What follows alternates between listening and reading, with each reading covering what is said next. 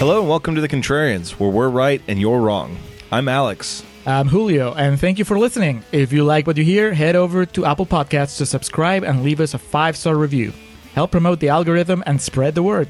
You can also find us on SoundCloud to subscribe and review. And don't forget to visit our main website, wearethecontrarians.com. Follow us on Twitter at Contrarian Prime, and to like us on Facebook, visit facebook.com/Contrarian Prime. And if you have the willpower to keep up with our pretentious ramblings, you can follow us individually at Contrarian Alex for myself and at Ovnio for Julio. That's OVNIO. Now, time for the podcast.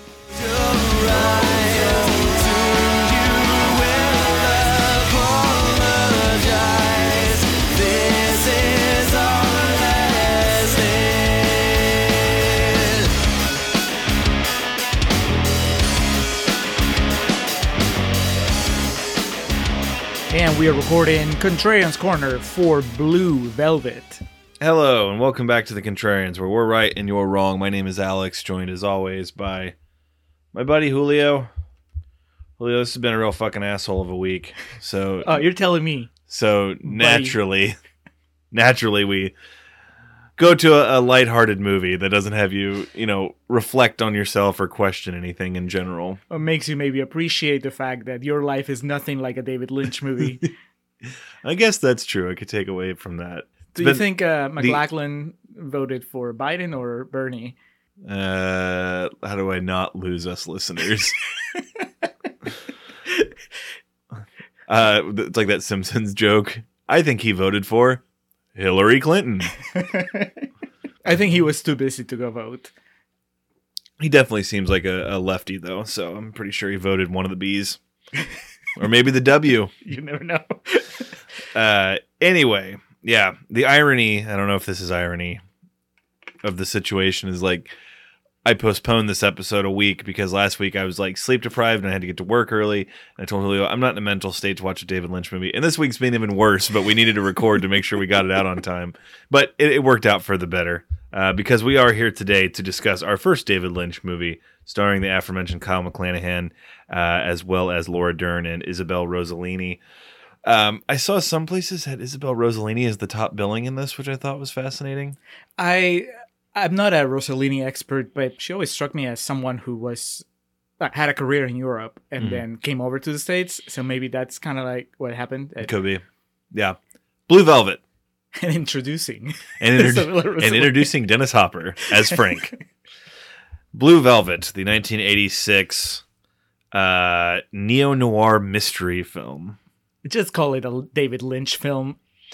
Even back then, they would have known what they were getting into. As I told you when we were recording this, one of the things, the highest points of adoration I have for David Lynch is like the, I guess, 4 decades worth of, 5 maybe, of people debating the themes and the meanings of his movies, what kind of movies they are and shit. Like that whole neo-noir mystery film. That's the type of thing. He's never said that probably in his life in relation to the movies. He's not going to tell you. And that's part of what makes his movies so endlessly fascinating. Not necessarily good. Right. Yeah. IMDb should just have a Lynch tag. That's just all you use when you're listing one of his movies. I would say you can call his fan base the Lynch mob, but in 2020, it's not even worth bothering. The Lynch pins is what perfect. You can call his fan base. He would like that. He would. It's not Blue Velvet. It might have been Twin Peaks. I just remember some talk show where like the interviewer was like, "You once said da-da-da of your work. Can you explain that?" And he just goes, "No." So, September 19th of 1986, Blue Velvet was released with a very modest budget of $6 million, which even in 1986 money, this movie looks pretty damn good for a $6 million budget. Oh, that's the trick. You cast attractive people. Instantly adds $20 million to your budget. It did, like the closing sequence, the shootout and everything. It did strike me like Threat Level Midnight, the shot of Toby's head blowing up, where like all of the budget went into like the brisket hanging out of Dennis Hopper's head. Jumping ahead of ourselves here. If this is your first time listening to The Contrarians, we do appreciate you guys tuning in. And to explain exactly what we do here, we like to say we rage against the Rotten Tomatoes machine. Find a movie that is highly rated, or that popular phrase certified fresh on Rotten Tomatoes, make a case for, maybe why it should be taken down a few pegs. Conversely, find a movie that's usually about 30% and below, those nasty, rotten movies, and make a case for the positive merit in them, being that Blue Velvet is at a lumbering 93% on Rotten Tomatoes. We'll be knocking this one down a few pegs. Fascinating that it is at 93%. I can't imagine how many of those are retroactive. Well, like I was telling you, I was going through the quotes, and there's only 3 rotten quotes, and none of those are Ebert's. So let's say 4 negative reviews. Well, also, it's kind of funny. Like, it's funny, as Martin Short would say, that 93% is not indicative of the initial response to this movie when it was released. It's if this movie was released today with the Rotten Tomatoes system, like, this would define a gray area movie. Yes. I think a lot of those are just people that have gone back now, and that is an excellent point. The idea that there are some movies that have a very positive tomato meter score because they're the kind of movie that a film buff or that a critic will do like a retrospective review for, and then that goes back into the history of the movie, so now its percentage goes up. It's less, and there's likely... been so many non-creative movies since 1986, like the Elizabethtown effect kicks in for these journalists, and they're just like... Yeah, but the thing is, it's less likely for a critic to go and do a retrospective review of a movie that they don't like. Yeah. So when you see a rotten movie, most of those rotten reviews are coming real time, whereas when you see an older...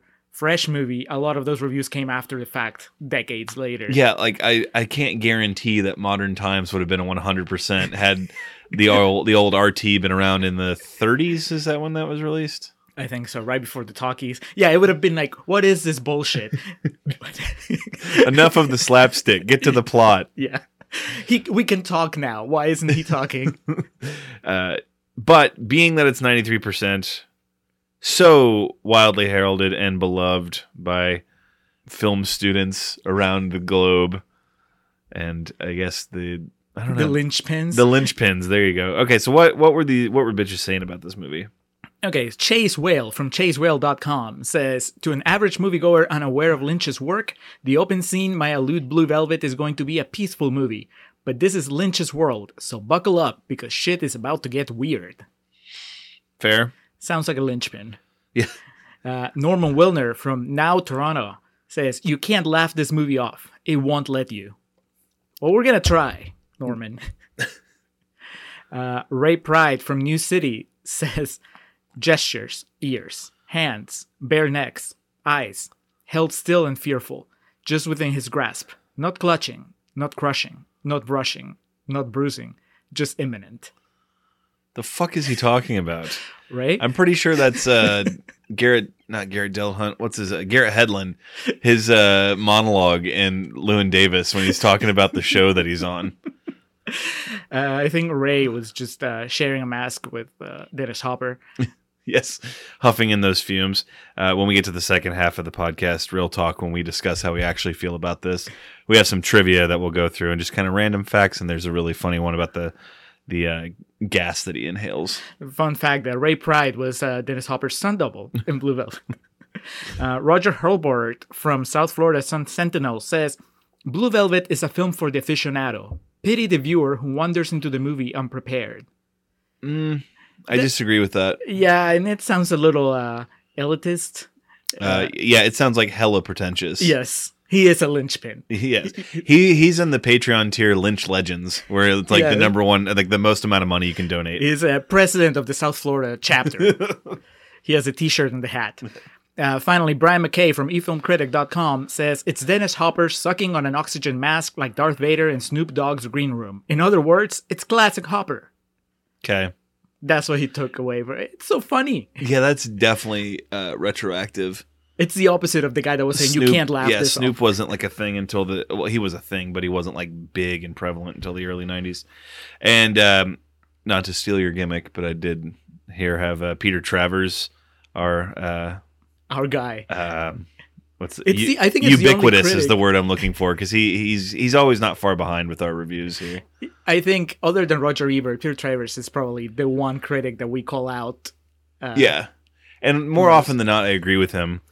Absolutely do not agree with what he said about Blue Velvet and that it was the best film of the 80s and an American masterpiece.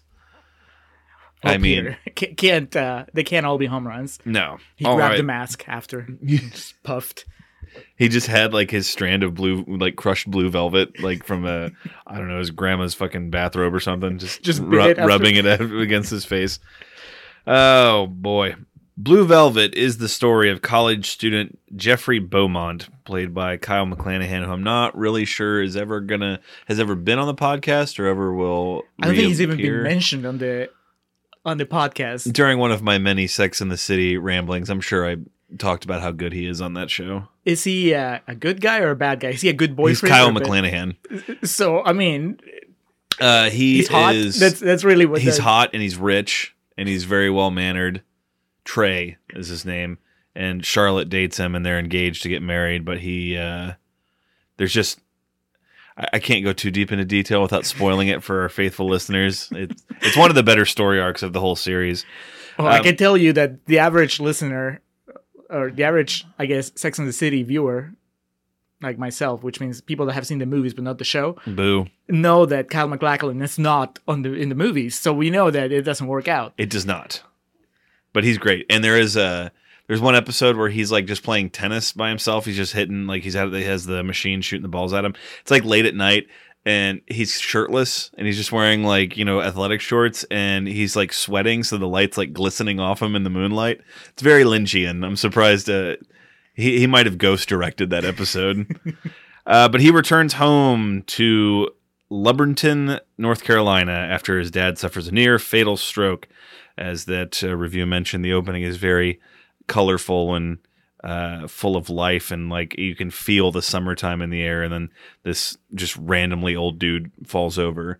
Lynch has to be weird no matter what. Even to depict the stroke at the beginning of the movie, the guy grabs the back of his neck, which is something I've never seen in a movie to depict the stroke. Usually, they go with the left arm, or the amour, just kind of stare off. Yes, blankly. But no, Lynch has to make a show on it. It has to be different. Slow motion. It's a Lynchian stroke. Then the dog starts playing with the guy's testicles. Not the testicles. He's on his crotch. Yeah, but he's playing with the hose because the hose is still going off. But he's on the I guess testicles. Could that be like a metaphor of some sort? Sparky. It is Sparky. Making his triumphant return after just one episode. Yeah, back-to-back episodes. That might be a new record when we're not, in terms of not doing like a specific series focused on someone. We've definitely never timed a dog appearing in back-to-back movies. Coming soon this summer with Sparky. God bless. It's a cute dog.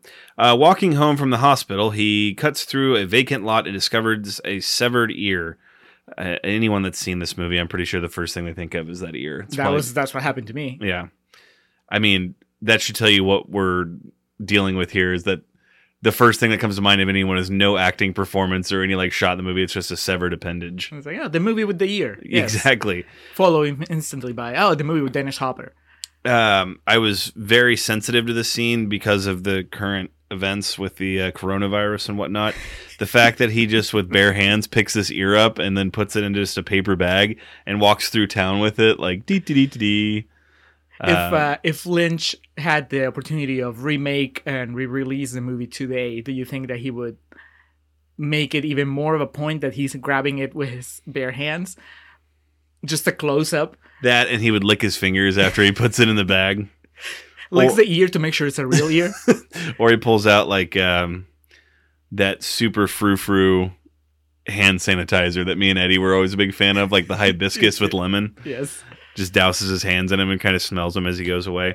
He takes the ear to police detective John Williams, not the acclaimed conductor. No. Now, I don't know if John Williams always acts this way. This is the first time I've seen it in a movie that I can tell. But it's almost like the fact that he shares a name with somebody who's just so much further ahead in their career. It's almost like he doesn't care. George Dickerson is the actor who plays Detective John Williams. Police officer John Williams was not getting paid by the hour here. He's just, I mean, there's a lot of underreaction. Based on his performance, he may have not been getting paid at all. Yes. He was the guy he was the teamster that drove the truck.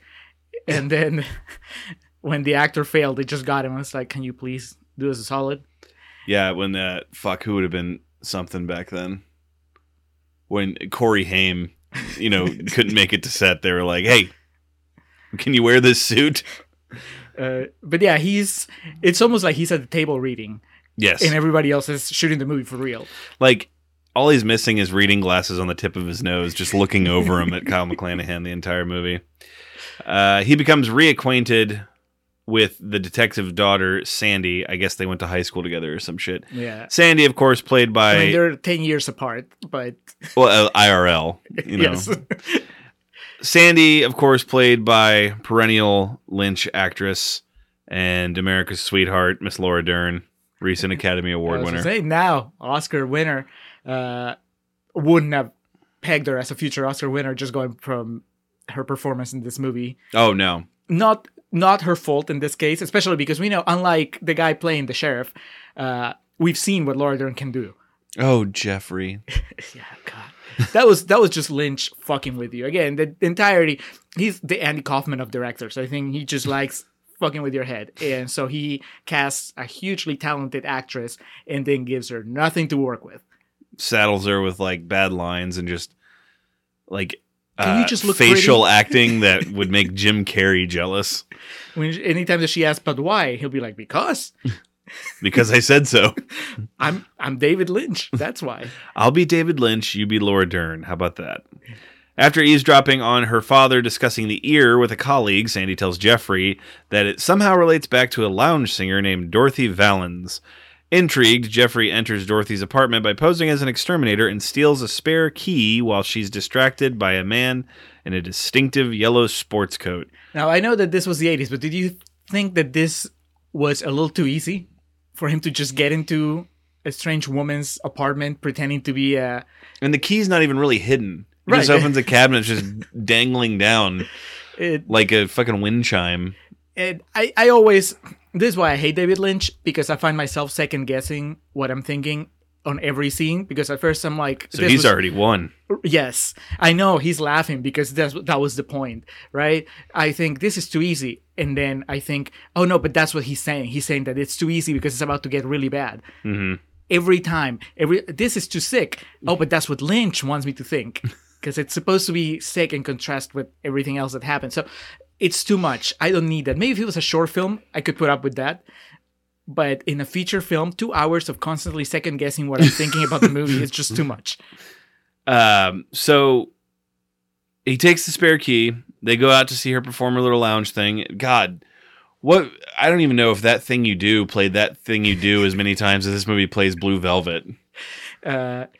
Yes, they had the rights to a very limited assortment of songs, so they had to just play them over and over. They're like, we can play Blue Velvet every time we need a song, except for whenever we need is it Roy Orbison, the one that Hopper sings? Oh yeah, or rather speaks over. Yeah. Later, and then whatever Dean Stockwell is miming. Mm-hmm. Those are the 3 songs in the movie. That's it.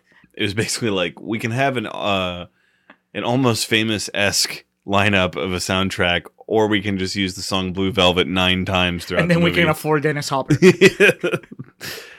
So they see her, and then they go back to her apartment, and, it's as good as time as any to bring this up, because I have it written several times throughout my notes. What's going on? No. Why isn't he just taking care of his dad? The whole reason he came back home was his dad was like, fucked up by the stroke. He has like one of those old school halos on his head, like screwed into his head. And, he has one of the smokers things in his throat to help him speak. And he's in bad shape, man. It's the mid 80s too. Technology wasn't up there to where you could just he'll be okay in the hospital. I mean, you needed to keep track of that shit. And but instead he gets on like this Hardy Boys adventure where he's like, oh, an ear, I gotta get to the bottom of it. Later in the movie, let me fuck you. Yes, the long lost X-rated Hardy Boys adventure, the one with the naked French lady. I'm just seeing the illustrated cover, Hardy Boys, and then in quote like the colon, and then the quote is "Baby wants to fuck." This is a little like a really evil animated like Dennis Hopper with the gas mask on. Yeah, it's later in the movie, much later, we finally see him visiting his dad again, and I had already forgotten that the father was a plot point. It was just like, oh, that's right, his dad was in the hospital. It becomes such a non-factor, like, there's so many non sequitur shots of it that it's like, is this just Lynch being weird? Like, there's just some old dude in a hospital, but oh, that's his dad. You can. Yes. Speaking of Kyle MacLachlan, like now that we're settled into the plot pretty much, by now, right, you have the ear and we're about to hit the introduction of Dennis Hopper pretty soon, and that's when things get weird, but Well, to say the least. I was going to say, that's taxing the definition of the word weird. The idea, the big idea behind Blue Velvet and David Lynch's take on it and all that stuff is just to contrast, I guess, average, everyday Americana with the shit that lives underneath.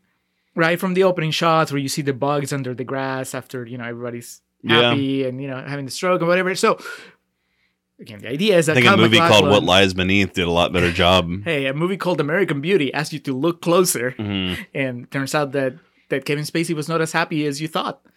And then it became meta. But so for this to work, Kyle MacLachlan has to be the average guy, which he is not. No. And that's probably my main problem with this movie. Kyle MacLachlan is as weird as David Lynch and the movies of David Lynch in the sense that he goes looking for trouble. The average person doesn't. The average person would just go out on a date with Laura Dern. But when Laura Dern is there flirting with him, he's just like, so what did you hear about the ear? Yeah, and it's so funny, like the character of Jeffrey is written to be very charming, and David Lynch's interpretation of what charming is him being like, talking about school and, how's your family? Hey, have you seen my chicken walk? And then he walks really weird. That's flirting. I'm curious Lynch version. Yeah, I'm curious what, however old David Lynch is. So like in the 50s and 60s, like what he thought flirting was. But you can tell, right? They're kindred spirits and they're just regular spirits. Laura Dern has worked with Lynch before, but she managed to break out into just average, mainstream movies. Yeah. And did great. MacLachlan. Fucking Star Wars. Yes. MacLachlan, he's too good for mainstream. He's just going to stay with the really oddball filmmaking. So that's why he works so well with Lynch. His career is basically David Lynch projects, Sex and the City, and Portlandia. And then he looks at you in the eye. He's like, define me. I dare you. So breaks into Dorothy's apartment looking for clues. I don't know, red herrings, whatever. Again, we're dealing with a really obscure version of the Hardy Boys here. The signal to get the fuck out of there is Laura Dern's going to honk 3 times. Of course, this fucking, what's the word I'm looking? The temerity of, and just the, the egotism of man here when it comes to Jeffrey. He's like, well, I'll just go ahead and take a piss. So he needs to mark his territory. Yeah, now exactly. That he's in a new spot. So he flushes the toilet. At the same time, she's honking the horn. He's walking. He hears the key in the door, so he runs and hides in the closet. Dorothy comes in and basically just acts like me when I know I'm home alone. Like, semi-stripping, taking off my wig, just kind of walking around half nude, laying on the couch, then getting down on the floor and all fours looking at a picture. It's just like you. It's pretty standard stuff. The only thing that's missing is like ordering a big box meal from Pizza Hut. And meanwhile he's watching from the closet the entire time. Clearly having never done this before, he makes, several rattles and noises. I don't know if it's the American Pie 2, the boner hitting like the edge of the closet. But she smartens up to it, goes and grabs a knife, opens the closet, is holding him at knife point. And the movie turns into a porno for about 5 minutes. I was about to say, it's a David Lynch movie. This is the type of thing you would see in a porn of like, what are you doing in here? Take off your clothes. And it's, go at knife point. If this is your first time watching it, you go from like, oh, this is tense, to like, what the fuck, McClanahan ass. Yes. Right in my face. Trying to be as respectful of this as possible, because we always describe things with the utmost respect and class on here. She just forces him to strip and then just kind of gives it a little lick and a little tug, and then she takes him to her couch. They start making out, and then the framing is key here, because So McLachlan is naked by Yeah. now. But Oh, you get a full hog shot of him in this movie. do you? He, like when he's running to scramble back in, it's just like flapping in the breeze. I didn't see the flap. I saw the pubes. Oh, okay. And then He had I the- blushed and I looked away. I guess I missed What is it? The merkin? The only reason I know that term is Gina Gershon talked about the merkin she picked out for. You've seen Killer Joe, right? Yes. You remember like the first shot of that movie is her vagina Gershon's vagina? when like who's the Clearly, the fried chicken scene later in the movie just Jesus Christ. captivated me so much. Is it Emil Hirsch? Is that who's I in think it? so, yeah. Like he knocks on the trailer door and she swings it open and it's just a shot of her from like the waist down. I remember now. It was Yes. like really her vagina, but she had a merkin that she wore, and I had to look up what that meant. And she said she named it Big Bertha, which I just like. That's the type of shit that's so foul it just sticks with you forever. Completely unrelated, but we'll tie together in real talk. Gina Gershon auditioned or was pegged to play a role in Friday the 13th Part 5. And the reason I know that will come back into play in plugs this episode. Wow. That's a Lynchian knot that you just tied there. No, if it was Lynchian, I mean, You be telling to me naked. yes, and you would just be looking at me, and there would be like a bee on your eyeball. So anyway, she is having her way with Jeffrey, and he is clearly not against the idea of this. But she does hear, someone coming down the hall, so we know some sort of business is about to pick up because she tells him, get back in the closet, and he's getting dressed and whatnot. And then enter Contrarian's favorite, not for this movie, but the man, the myth, the legend, Dennis Hopper enters the fray. Frank, which He comes in a bad mood. he has played Frank, I think I read on his credits 8 or 9 times. Like he's been a Frank in something. Like He's like the Nero playing cops. non-canonical. Like he's just Frank, and You think that's his thing? He comes in and he's like, "Can I be named Frank?" he comes in, he's swearing. I don't know. Does anyone else in this movie curse besides him? If they do, they pale in comparison because he's wearing the swearing pants. Fuck is his comma in this movie. And he's ranting and raving and yelling to the heavens, and then basically sits down. Jesus, my note said Dennis Hopper brings the party. He ruins the porno. That's what he does. Because you're kind of into it. It seems kind of once you understand that this is David Lynch's sick fantasy, you're like, all right, let's see what a porno looks like through the lenses of David Lynch. It's clearly, and I guess what that does is like it's not sexy at all. No, because Hopper comes in. He has a gas mask type thing, like an oxygen mask, and he begins huffing from it, and he is just barking orders at Dorothy here about spread your legs and like. Having seen this before, it's still weird, but it doesn't hit you. This is one of those scenes. The first time you see it, it's so uncomfortable. Right, because you don't know it's Lynch, so you don't know how far it's gonna go. And you also don't like with Lynch, like we talked about at the very beginning. You have so many questions that are never answered. Yes, you're And- constantly second guessing. Is this real? And basically, like real talk, Contrarian's Corner, whatever. I don't really want to go into detail about what happens here because there's no way to like respectfully or delicately describe it. But essentially, the way I heard it referred to in so many reviews and like notes about the movie was ritualistic rape, which I didn't get a rape thing from it because she was clearly like consenting. At the same time, it was some really fucked up, brutal shit that was going on. No, but once the movie keeps going, you realize that she's not really consenting. He is In the scene is what I mean. Right, like, right. You find out down the line that this is basically certainly not her penance, but like her perceived debt that she owes to him to keep her husband and her son alive. Right. Yeah. I think that when you're watching it the first time, you don't know if it's just that, oh, well, Some this is how they freaky roll. shit that right. they- yeah. This is how they go. He calls her mommy.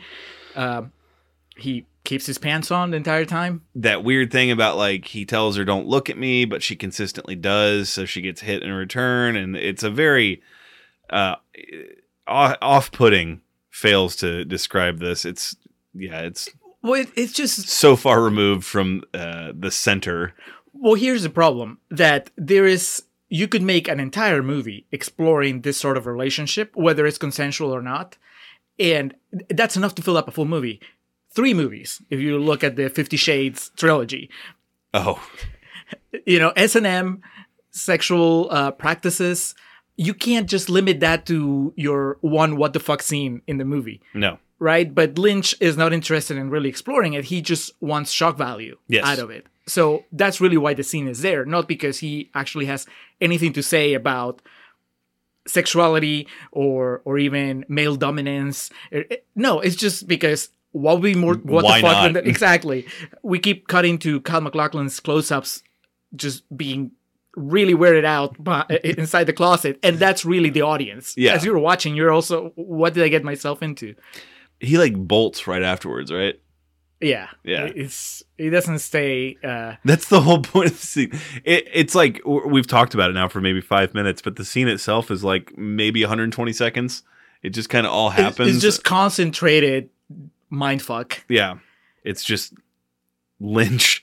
It's basically like I wish there was a picture-in-picture of just his face. Not like reacting, but just looking at you, the audience, because that's basically what this scene is. Directing Hopper and just going, weirder, louder. Hopper takes off. Jeffrey returns back to Dorothy to like basically console her and pick her up and try to help her. Man, seduce her, because why not? Yeah, He was just assaulted. And At he this was point, like, he carries her over to the couch.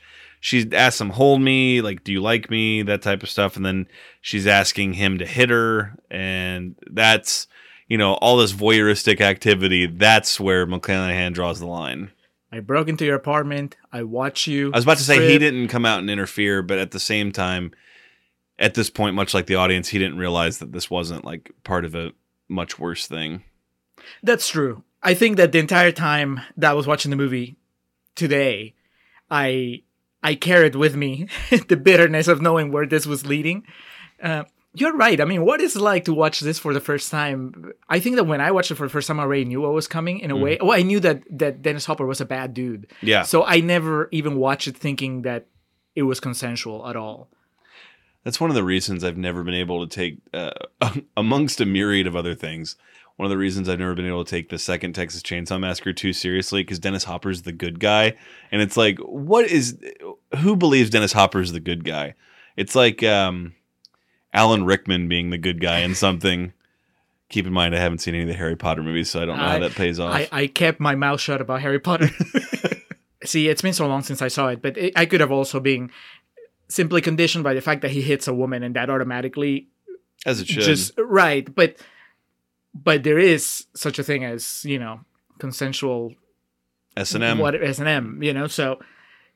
I don't know. I was too young and naive about the world when I watched it to even consider that as a reading. Speaking of the world in general and naivety, Jeffrey's pretty much troubled by this. The next time he sees Laura Dern, he just starts his soliloquy about what he's seen with "It's a Strange World," and I mean that's like the obituary for David Lynch. The headline: "It's a Strange World. Lynch dead at 137." He's basically realizing that there's more to this than he understands. He kind of fills in Laura Dern on what his plan is, but he ends up staking out Frank and is there, and he sees all this bad shit happen, what kind of a bad dude he is.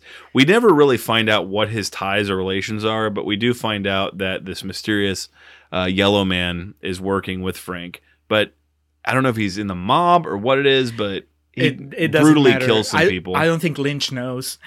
All that backstory is just sort of to put you at ease that he is a bad guy. Yeah. So he can move on with the story.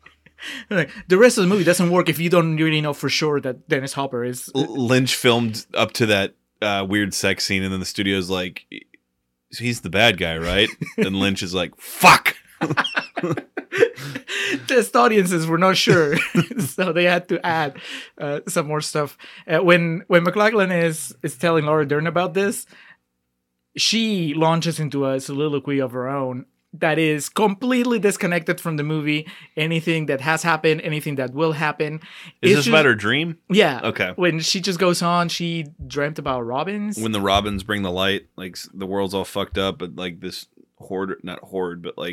gaggle of robins brings light back to the world or some shit. Yeah, so I'm guessing the point is that she is so far removed from the grittiness of the real world that now Kyle MacLachlan has experienced that she can't even understand really how fucked up it is, everything that he's telling her. Instead, she's just thinking, well, I dreamt of a house with a white fence and we're going to have kids running around. It's sort of her Oscar clip, but it's also kind of underlined by the fact that she is also not a real human being. Just like Kyle MacLachlan is not your average guy, she went too far in the other direction. It's not her fault. She's a great actress. I think Lynch just told her, hey, dumb it down. It's like he just wants to consistently give her these scenes to remind you she's the young, naive one in the story. Yes. She's the one that doesn't know how fucked up America She was really like is. 2 steps away from having like an oversized lollipop in her hand the whole time. Her big teddy bear. Yeah. Hair and pigtails and I don't know. Bringing it back to Corey Haim and Corey Feldman. She's got a Corey and Corey poster on her wall. Through this, he can't shake Dorothy. I mean, I do think he really does care for Sandy, Laura Dern's character, but Dorothy weighs heavy on his mind, so he goes back to see her. They end up engaging in the... they become the beast with 2 backs, I should say. They start dating, basically. Yeah, and... There's like a montage of revolving doors. It just... MacLachlan... She constantly opening the door, MacLachlan walking in, taking his shirt off. She kisses him on the cheek. It's all the same day. He just goes home and changes just because like his clothes get torn up in the fracas. Yeah, just more Lynchian shit. Their sex scene. She asks him to hit her. Yeah, and eventually he acquiesces. Like he slow motion, the roaring of a tiger in the background. Pretty brutally, and then we get like a shot of her, a close up of her mouth, busted. And because it's Lynch, you just don't know if it's supposed to be sexy or scary or disturbing or funny. I don't know if I've used the word off-putting already probably a baker's dozen times, but that it's not any of the things you listed. It's just off-putting. It's why am I watching this? It's Lynch. It's Lynch. But those Lynch pins, man, they were going nuts. But that's the thing. Much like the Dennis Hopper scene, it's almost there, for shock value. Yes. Because it doesn't end up doing much for Kyle MacLachlan's character. It's so superficial. I would think that everything he experiences in this movie would fundamentally change who he is. But not really. Throughout the entire movie, I mean, he gets beaten up, he has weird sex, but in the end, we arrive to a place where he's the same person that he was at the beginning. Yeah. I guess, if anything, what the takeaway is supposed to be is that he does care for her so much that he'll hit her. That's that David Lynch mentality right there. Or does he? That's the David Lynch question. Every scene, every conclusion you take out of a scene is punctuated by, or does it? It's every David Lynch like theme, overriding theme, is a definitive statement followed by a question mark. Maybe. Yeah. After one of their many afternoon sessions, he comes out into the hallway. He's getting ready to leave. Frank shows up with his ragtag team of like every bad guy from Streets of Rage. They're just kind of hanging out in the background. Frank says, let's go for a ride. They end up going to a brothel.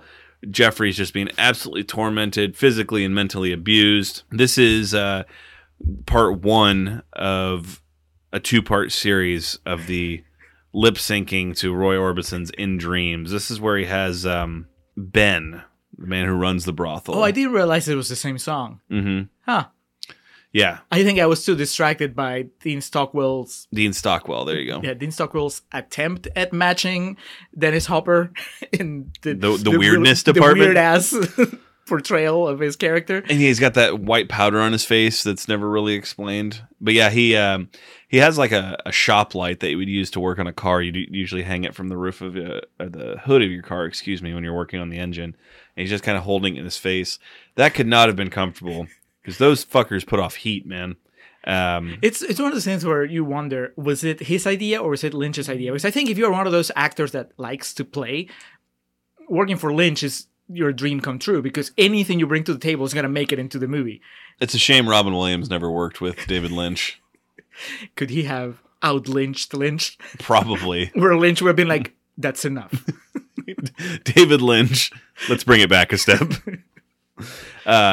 Yeah, and then this is like a preamble to Shame, the scene of Fassbender just watching Carey Mulligan sing New York, New York, where he's just kind of looking on and his eyes are welling up. The only difference being, of course, Dennis Hopper didn't drop the one single tear down his cheek. Because he knows how to restrain himself. He's an actor's actor. He doesn't go for the cheap emotion of the single tear. Yeah. Instead, he sings along, but he just mouths the words.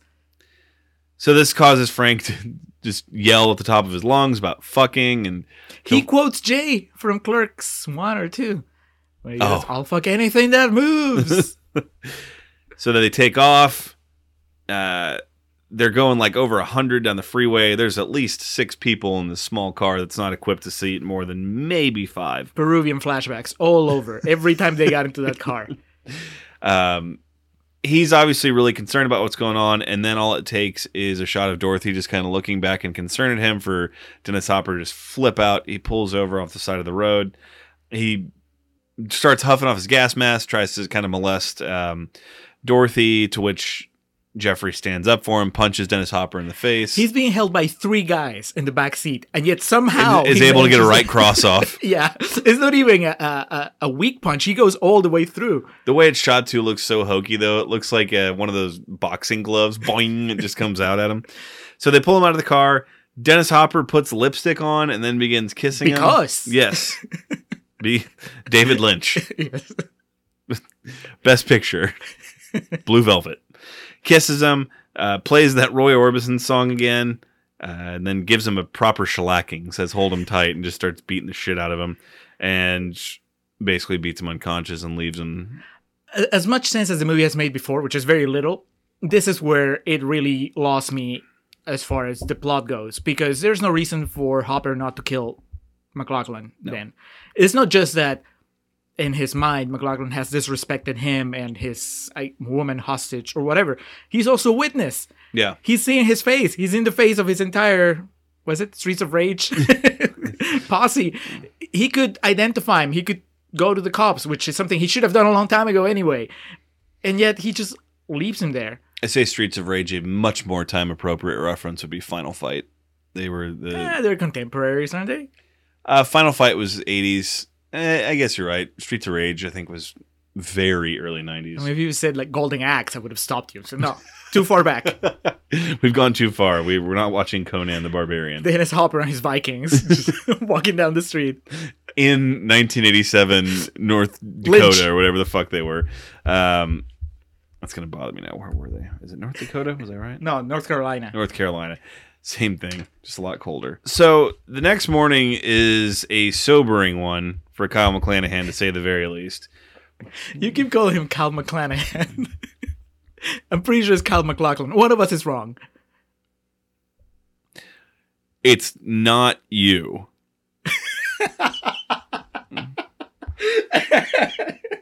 I don't know where I got Kyle MacLanahan.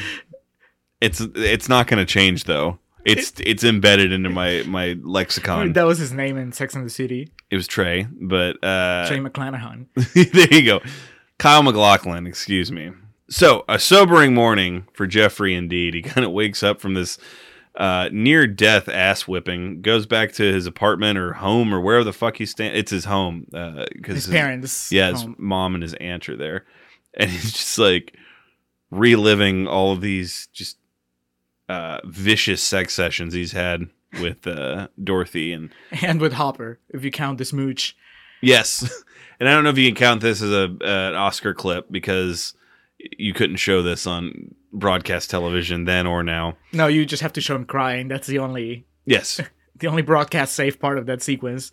So he realizes that he can no longer basically follow this trail. He needs to bring in actual shoot law enforcement. The most sensible thing he's done in the movie. By far. So he goes and brings the case to Detective Williams. And he postulates his theory that Dorothy, her husband and son, are being held hostage. That's why she has agreed to this. When they were at Dean Stockwell's, he hears, or Hopper says, let her see her kid. So that's where they're keeping the kid. We're reminded he has a dad, because we just get like a random, like a fade transition into him with his dad in the hospital. It's date night with Sandy and Jeffrey. They go out, have a really nice date, do some dancing. It's like, it feels like Pleasantville, this scene. Yes. They had before they start fully open mouth kissing, they they're slow dancing. And my thought was, before they started making out heavily, my thought was, well, after you've gone through everything that he's gone through, this doesn't cut it. Mm-hmm. And I thought that that's what the movie was going to show me, that now he's attempting to have a relationship, a normal relationship with Laura Dern, but he's not going to be able to do it because he's just seen too much. He's kissed Dennis Hopper. There's no going back. But no. Instead, they comically suck face with each other. Yes, while everybody watches and applauds. And the light intensifies. And yeah, Laura Dern has 3 female friends that never get a line, but they're always looking from the corner, like giggling and just pointing at Kyle MacLachlan. Isn't he dreamy?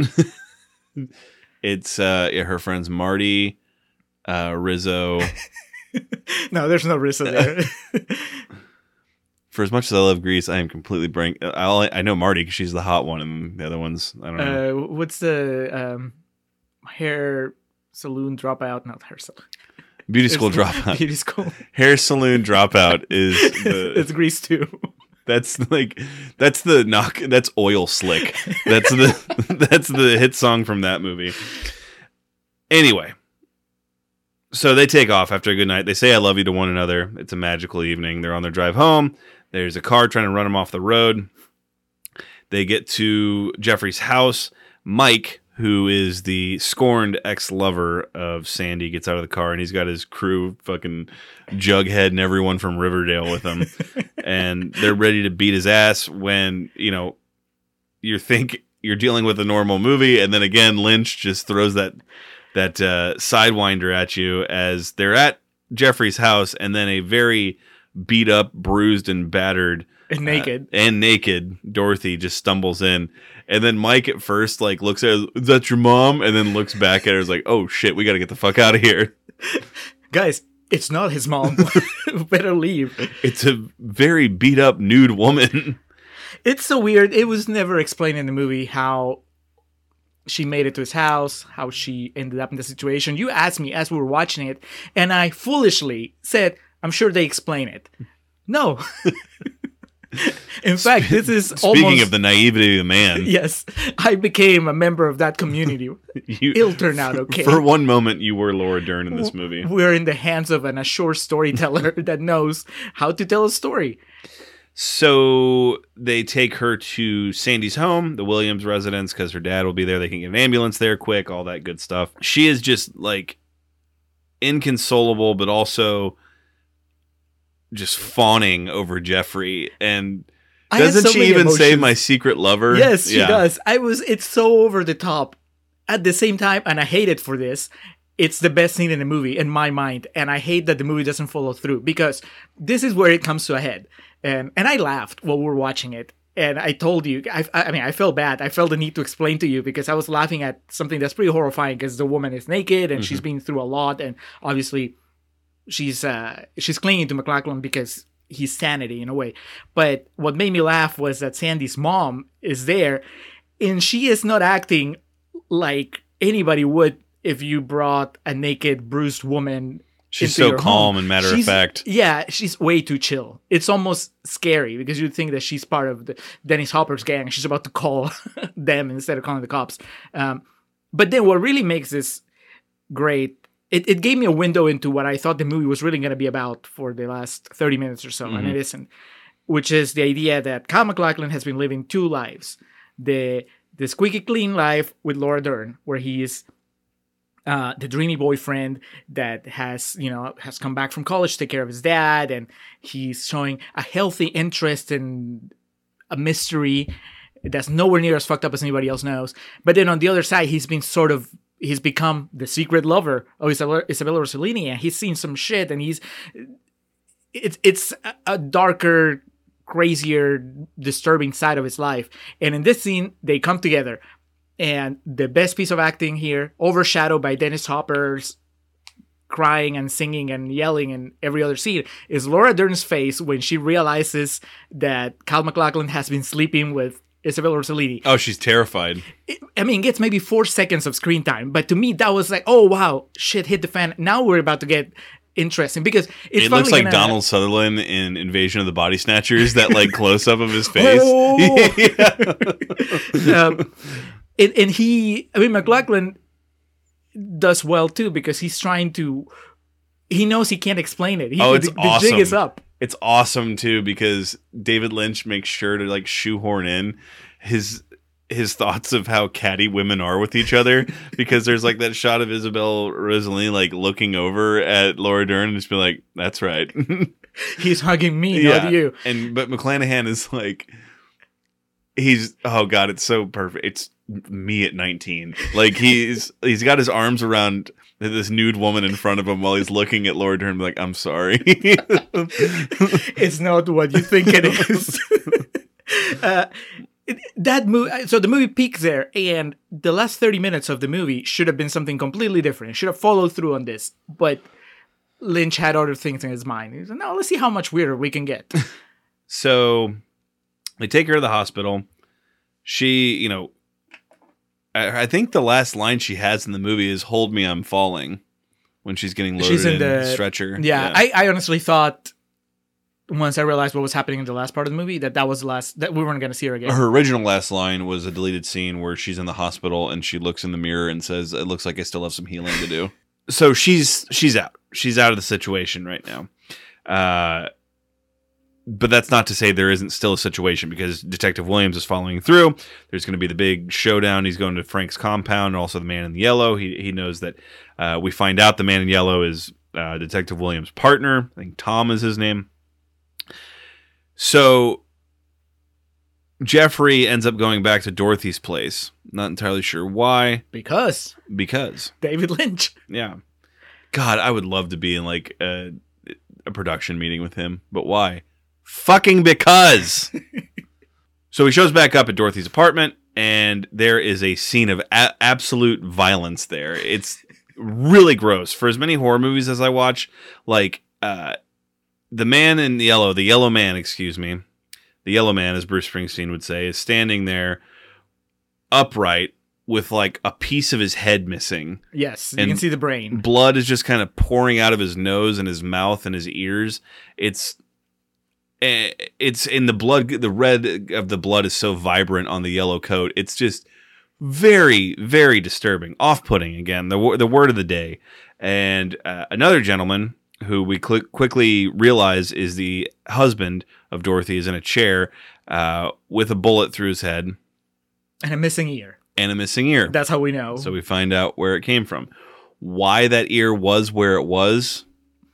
That makes sense. Because. Exactly. It even contradicts what you would think would make sense, which is they cut his ear to show it to her, to show her that they mean business. Mm-hmm. Then why is it just outside? Sprouting wildlife. Yes. I mean, it would be in her trash can. So while this is freezer, going maybe. on, there's a massive shootout at the Frank's compound with the police. A lot of shit going haywire because the Man in Yellow, or the Yellow Man. I don't know why you keep calling him the Man in Yellow. Halloween 5 on the brain. The Man in Black. Yeah, there you go. And he hears his radio, and he says, "I'm going to let them find you on their own." So he goes to leave. He's walking out. As he's leaving, Jeffrey sees Burt Reynolds walking through the parking lot, realizes that it's Dennis Hopper in a Burt Reynolds costume, cosplay, runs back to the room to hide, has the radio. He's phoning and saying, "Hey, I'm here, come help me." And then he realizes, fuck, he's got a radio too. And then this turns into a slasher movie. This turns into Jessica Biel hiding in the closet from Leatherface. Yeah, so knowing that Hopper has a radio and that he's listening, in quotation mark, he tells the cops, "Hey, I'm hiding in the bedroom. Come get me, please." Ostensibly, he pulls the "Here I come. You better not come out and pound me" from The Home reverse. Alone. Yeah. Yes. Then he hides in the closet and waits there while Hopper walks in, and Hopper he announces to the world that he is there. He basically comes in with a New Orleans marching band. Like, Yes. I'm here now. He shoots the... For a guy who's got a silenced gun, he's making sure to make enough noise on his own. He doesn't care about the neighbors anymore. No. He shoots the Man in Yellow. I think he even shoots Dorothy's husband that's already dead. And he's shooting just indiscriminately into the rooms, and then, much like Leatherface in the 2003 masterpiece Texas Chainsaw Massacre, realizes that because he hears a little ruckus coming, he realizes that the So Jessica Biel is in the closet. yeah, the object of his desire is behind the closet. While he was shooting indiscriminately in the bedrooms, McClanahan came out, grabbed the snub nose off of the yellow man's person, took it back in the closet with him. Dennis Hopper, like an idiot, doesn't just shoot at the closet first and then open it. He kind of comes up, he takes one last huff from his oxygen mask, opens it, and it's fucking burn after reading. He opens it. Get reversed. Yeah, and just smiles and then gets shot right in the fucking forehead with a snub nose. And he falls down. Laura Dern comes into frame. Why is she there? I'm trying to think. She's like, it's not quite Judy Garland, but maybe Anne Margaret would be a better. She like falls against the wall with her hands like splayed out. Oh, Jeffrey. The birds and squirrels follow her in. Yes, exactly. And then behind her is Detective Williams, who has his gun drawn. Too late, buddy. Yeah. But there's so many unexplained things. At this point, it's almost just stupid of us to keep saying, well, nothing makes sense here. But why were things staged that way in that apartment other than David Lynch wanted it to be weird, right? I mean, I can imagine that the man in yellow tortured and killed the guy without the ear. Yeah. But who fucked up the guy in yellow? And why that way? Why would you leave him just standing up, bleeding from his nose and ears, with a piece of his skull missing? Was it Hopper's work? And if that was Hopper's handiwork, why didn't he kill? Exactly, yeah. That Tarantino watched this scene, it was like, I think they're onto something with that ear thing. You know what would have made this movie better? If we had seen what happened that caused him to lose the ear. And then the Robins bring the light. We go to... I don't know how far in the future. Well, his dad is fully recovered. Is he? Grilling. Oh, okay. I couldn't tell if that was his dad or not. But all his... It could be someone else. It could just be the neighbors, yeah. The familiarity of the wave, I just assumed. And also because everything in this last sequence is supposed to scream happy ending. So I assumed it was his dad was out of the hospital. Whoever it is. What we do know is McClanahan and Laura Dern are together, as they do love each other, and they are preparing breakfast, lunch, what have you, with Billy Madison's grandma, and they see a robin with an insect of some sort in its mouth, and basically talking about how the robins bring the light, and I guess this is to tie the beginning and the end together, that what's underneath will never beat like what's pretty on the surface, and... It's not the final shot, but I believe in the original cut, the final shot is that shot of the bird on the window with the bug in its mouth, while they go, wow, but I think it's a grandma that goes, oh, that's so gross. I could never eat bugs or whatever. Cut to credits. But then I guess there was a test screening and people were kind of puzzled by that ending. So then they had to tack on one last shot of Isabella Rossellini at some park with her playing son. with her kid. Yeah. Yeah. And her son's wearing the little birthday hat with the top, the propeller on top, I should say, that is seen in her apartment at one point in the movie. The child runs into her arms and hugs, and then the camera pans to the beautiful blue sky of the summer afternoon, and then we fade to black as Someday by Sugar Ray begins to play over the end credits. As sung by Dennis Hopper. Oh, God. And that's where we're... Someday, motherfucker! That's where we found out that Sparky was in this movie. Yes. We also found out it was written and directed by David Lynch, because we couldn't tell. No shit. A lot of David Lynch. David Lynch being really snarky about America at a time... Well, no, that's not true. This was made in the 80s. I was going to say, at a time where we need to be as united as ever... I don't need somebody to tell me that America is not great, that it's all surface. That would have been the Reagan era? Late yeah, 80s? because Bush Sr. took over in 88. So...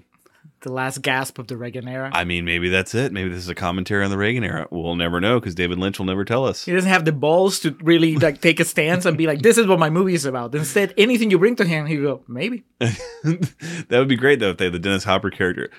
Well, I'll fuck anything that moves, including the economy. Let's go to real talk so I can explain, make clear to the listeners that I do know that it was Jay from Silent Bob, Jay and Silent Bob, referencing Dennis Hopper and not the other way around. Yeah, let's move along. I can't believe how much we got out of this. I was expecting this to be like really short. That's damn fine coffee you got here in Twin Peaks. And damn good cherry pie.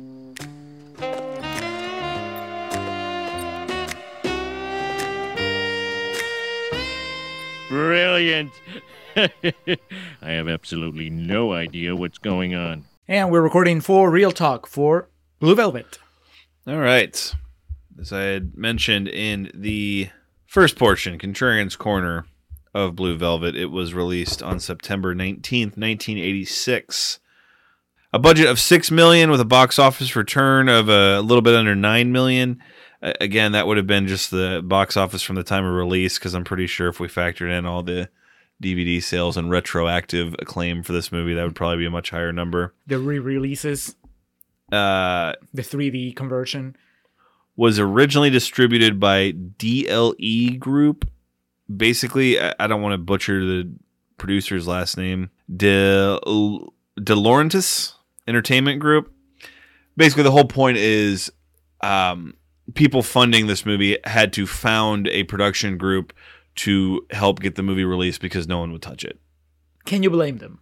No. Again, 93% on Rotten Tomatoes. As we mentioned in the first portion, that is absolutely a retroactive number of reviews, and basically shows kind of what we argue with Rotten Tomatoes of like, there's so much that it's a very simple concept, but there's so much potential manipulation that can go into those numbers that's why you have to be careful about it, because I believe you'll allude to it in a moment here, but Roger Ebert, of most notable stature, was not a fan of it, and it's easy to find so many reviews and comments from actors at that time that were like, what the fuck is this? So think of a rotten movie today might not be a rotten movie 20 years from now, 30 years from now, when it finds its acclaim. Or even a movie that would be, let's just say, 60 or 70% would not be, the 93% of this. Right. I really like this movie, so I think that's justified, but I also can definitely concede that it's at its time, it was not something that was like, oh my God. And it's not like now where David Lynch releases something and people already have their minds made up that they're going to fucking love it. This at the time was very much like what is going on right now? Back then, he was M. Night Shyamalan at the beginning of his career. That is a tremendous way of putting it. Before everybody assumed that there was a twist. Yeah, and I was about to say kind of opposite side of the coin, because now every M. Night movie, everyone has their mind made up they're going to hate it before they go into it. So it's life is about balance type thing. Well, let's go ahead and get into the people that didn't like it before I get into some of my findings about this thing. Yeah, I told you, I did not see Ebert's review listed on Rotten Tomatoes, so I had to go looking for it. I'll close with that one, but there were two other quotes. Joe Baltaki from Philadelphia Daily News says, Blue Velvet is a beautiful treatment of ugly material. Unfortunately, it is just ugly enough to fascinate a lot of people, particularly weak men who have been made to feel subjugated and insecure by women. What? Is he saying that... Is that Gavin McGinnis? Is that a Proud Boy that did that? It's What Culture. So yeah. No, it's a Philadelphia Daily News. Okay. But is he saying that people would emulate Hopper? Is it dated? Does it have a date of that review? Let me look it up. Oh, no, I can't look it up from here. Okay, that's fine. I'm just curious if someone like at the time reviewed it. Just like... He's got his Flyers jersey on, eating a cheesesteak. He's like, only pussies would really like this kind of movie, you know? It's a terrible Philadelphia accent. I apologize. But commence. David Nuzair from Real Film Reviews says, weird for weird's sake isn't enough. There has to be something more. I mean, yes. That statement is correct. I don't think it applies to this movie, but... we'll get into it. I think you like it more than I do. Mm-hmm. Now, Ebert, from his review... Big Rob. Yeah. This is the closing. He says, in Blue Velvet, Rossellini goes the whole distance, but Lynch distances himself from her ordeal with his clever asides and witty little in-jokes. In a way, his behavior is more sadistic than the Hopper character. What's worse, slapping somebody around or standing back and finding the whole thing funny? All right. The big RB taking issue with Lynch's detachment from the material. I mean, I was about to say there's really nothing funny about it, but it's fitting because the first bit here that I had was Isabel Rossellini claims that during the initial filming of the ritualistic rape scene, David Lynch couldn't stop laughing off screen at the weirdness of it all. Though she was baffled as to why he was laughing at the time, Rossellini has said to this day she herself laughs uncontrollably every time she watches a particular scene. Well, I think that we human beings can react sort of I laugh at very illogically. uncomfortable things. Yeah, I think extreme situations can bring about weird reactions or unexpected reactions that don't conform to societal norms on the average. But I think that's such a fascinating case study of Lynch himself that he wrote this thing and then he was just like watching. He's like, "What the fuck is this?" They are actually doing it. Hopper didn't complain. I'm getting paid for this. So I think that a good place to start is what Ebert actually, he goes on at length on his review. I remember reading it in full when I first saw the movie, and I might have mentioned it here in this podcast. His book, I hated this movie. There's a collection of his 1 star and 1.5 star, 1.5 star reviews. Does it have his review on Friday the 13th, part 4, the final chapter? It might. I don't know. I remember reading it cover to cover. I didn't care about being spoiled because those are shitty movies. There have been that's like his review of that on At the Movies is like one of my favorite pro wrestling promos of all time. Like he looks in the camera and he's got his finger up and he's like just fucking cutting a promo on them. It's so great. But I digress. Go ahead. So his overall point is not entirely dissimilar to what I was playing with in Contrarian's Corner. I think that everybody can agree, whether you like the movie or not, that it's fairly clear what it's doing, at least on one level, which is comparing and contrasting the beauty of everyday life in America versus what goes underneath and how twisted and fucked up everything can be. You know, and Kyle MacLachlan kind of travels between both worlds. He's dating a pretty girl. He has a nice house. Even his dad's stroke is kind of is not this dark and deeply like disturbing thing. It's just something that happens to good people and so on. And then he travels into this world where really fucked up shit that you wouldn't even think of happens. And these two worlds coexist in America, in the world, and it's kind of naive for somebody to live in one without acknowledging the other. And so it's a lot of it's stuff that I think it's very interesting. And of course, I'm saying all this, having watched the movie twice, having read about the movie a lot, I'm pretty sure I didn't get all this the first time I watched it, you know? But I think that's there.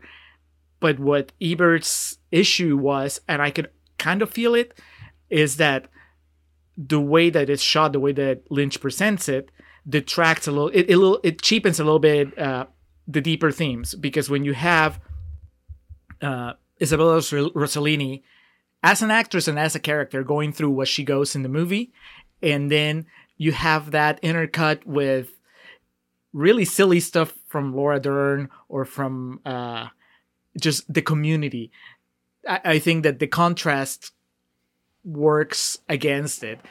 And he was getting really mad basically in that review, and then he does a follow-up and I guess he did a Scorsese editorial where he's like, okay, I didn't mean that Marvel movies suck. I meant here he goes, I appreciate David Lynch as a filmmaker, but this is why I didn't like the movie, which is well made but rubbed me the wrong way. And basically he feels that basically Lynch did Rossellini wrong. He asked her to bear herself out in this movie, and then he intercut her scenes, her subplot with, you know, Laura Dern going on about her dreams. And I think I don't react to it that strongly. I understand that Ebert feels the way he feels about the movie, or felt the way he felt. it doesn't ruin it that way for me. But I can see how somebody could read it that way.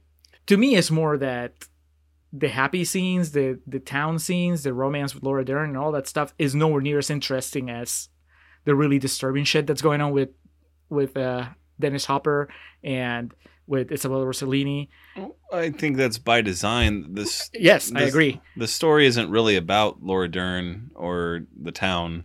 But they're there or even enough. his fucking dad who's Yeah, but so that's again, you know, a lesser filmmaker.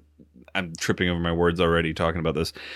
That is something we would ride so hard in a movie that wasn't made by David Lynch. It's like his dad's like potentially dying of this stroke, and it just is, it's like referred to in crossfades 3 times in the movie. But again, it's David Lynch, so it's like he gets a pass. I respect your point of view. That's not my interpretation of the movie.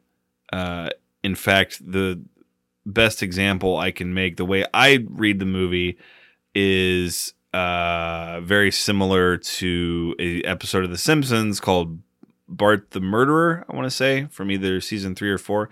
Is that the one directed by David Lynch? That's the one, yeah, where it's just like Bart staring at a wall, and then like Homer comes in and, you know, dumps a vat of whipped cream on himself. Anyway, no, it's basically life is normal and going for him casually, and then he stumbles into the den of the mob and ends up working for them, and then becomes exposed to like the underground life there and everything. The reason I compare the two is because it's not in either case, I don't find it as a situation of it's trying to expose or make like an analogy or you know, pit classes against each other or societal standings. It's just basically this lead character accidentally stumbled into this world that he wasn't familiar with. And in the Simpsons case, it's obviously way more whimsical, and like Bart kind of, I think he owes them a debt, so he has to stay there. In this case, it's all from Kyle MacLachlan, like picking that ear up, taking it there, and then just following his own instincts to stake out these situations and follow into this rabbit hole just with his more morbid curiosity of it all, which a lot of which is driven by him just wanting to fuck Dorothy. And but I don't get that same feeling from it, so I can see like yourself and Big Rob, some of the, not necessarily resentment, but some of the umbrage they could have with the movie doesn't apply to me because that's not how I interpret what I'm watching. And like I said, with like Laura Dern and her character and the town and his mom and his aunt and all that, that is just almost superfluous aspects of the story. I think Laura Dern serves a purpose of bringing Jeffrey back to the center and kind of resetting his standards, because I do believe Jeffrey loves her. I do believe that he's, you know, wants to be with her. It's just this normal dude who found this weird portion of the city just by his like own desires to follow this rabbit hole. So I think the story is more of our darkest, not necessarily, our darkest desires and curiosities. This movie to me is like when you can't sleep and you pull up some weird shit on the internet to read about, like just that, because that's where your mind goes in dark places. And then you forget to close the browser, and your girlfriend, who has no idea you were looking up that shit online, sees it. I'm not talking about porn. I'm like whatever it was that you were looking up, because that's that scene where the worlds collide, which I was not. I think that I betrayed how much I like that scene in Contrarian's Corner, because it was 100% true when Isabella Rossellini comes to the house and Laura Dern figures out what's going on. To me, with my reading of the movie, that scene is perfect. With my reading of the movie too, it's great. Yeah. Because it's basically like, here's this fucking scumbag I've been on the side faced with like what I want to be, and they're meeting each other. Yeah. But I think that you can apply that to the entire movie, not just his life is split into, the dark side and the light side, but just the sense that, yes, there's this whole mob business that was going on, and I don't think that it exists separately from the rest of the happy-go-lucky community. And I guess because they get so much screen time, I can't really just say, oh, well, they're there, but they're superfluous. I mean, there's a lot of stuff that happens, to call it, the happy side of the town.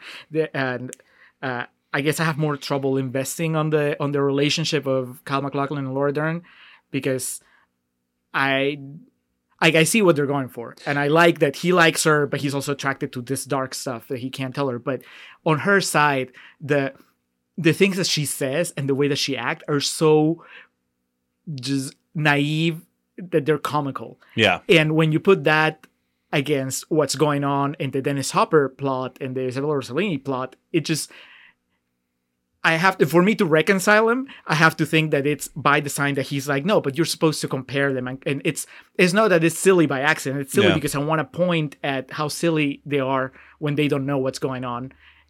And when I said superfluous as a story, what I should have been more clear. I think they're superfluous to the Jeffrey character, because I think it's so awesome talking about this, because David Lynch. He would get such a kick out of knowing that you compare his movie to an episode of The Simpsons. Well, and also like, we like, if he was here right now, we could be saying all these things, and he would just be like, I don't know. But maybe I think it is by design, that the whole idea of his dad potentially dying, and he finds himself in these situations. The way I always interpret it is he's trying to just fucking get away from reality, and like this situation with his dad, and like just find something to keep him distracted. And he's trying to immerse himself in this. And yeah, I in seeing what you're saying too, like the Sandy character is so almost sour. She's so sweet. Like it's so overwhelming. Like, girl next door, and just such a sweetheart type thing. So I can see some of what you're saying, and like the stuff she says to him, but every time he's just so distracted and doesn't like care. And then I do believe when he tells her he loves her, like I really paid attention to that scene this go around. I was like, I really believe that character does love her. It's just he's caught up in all this random shit.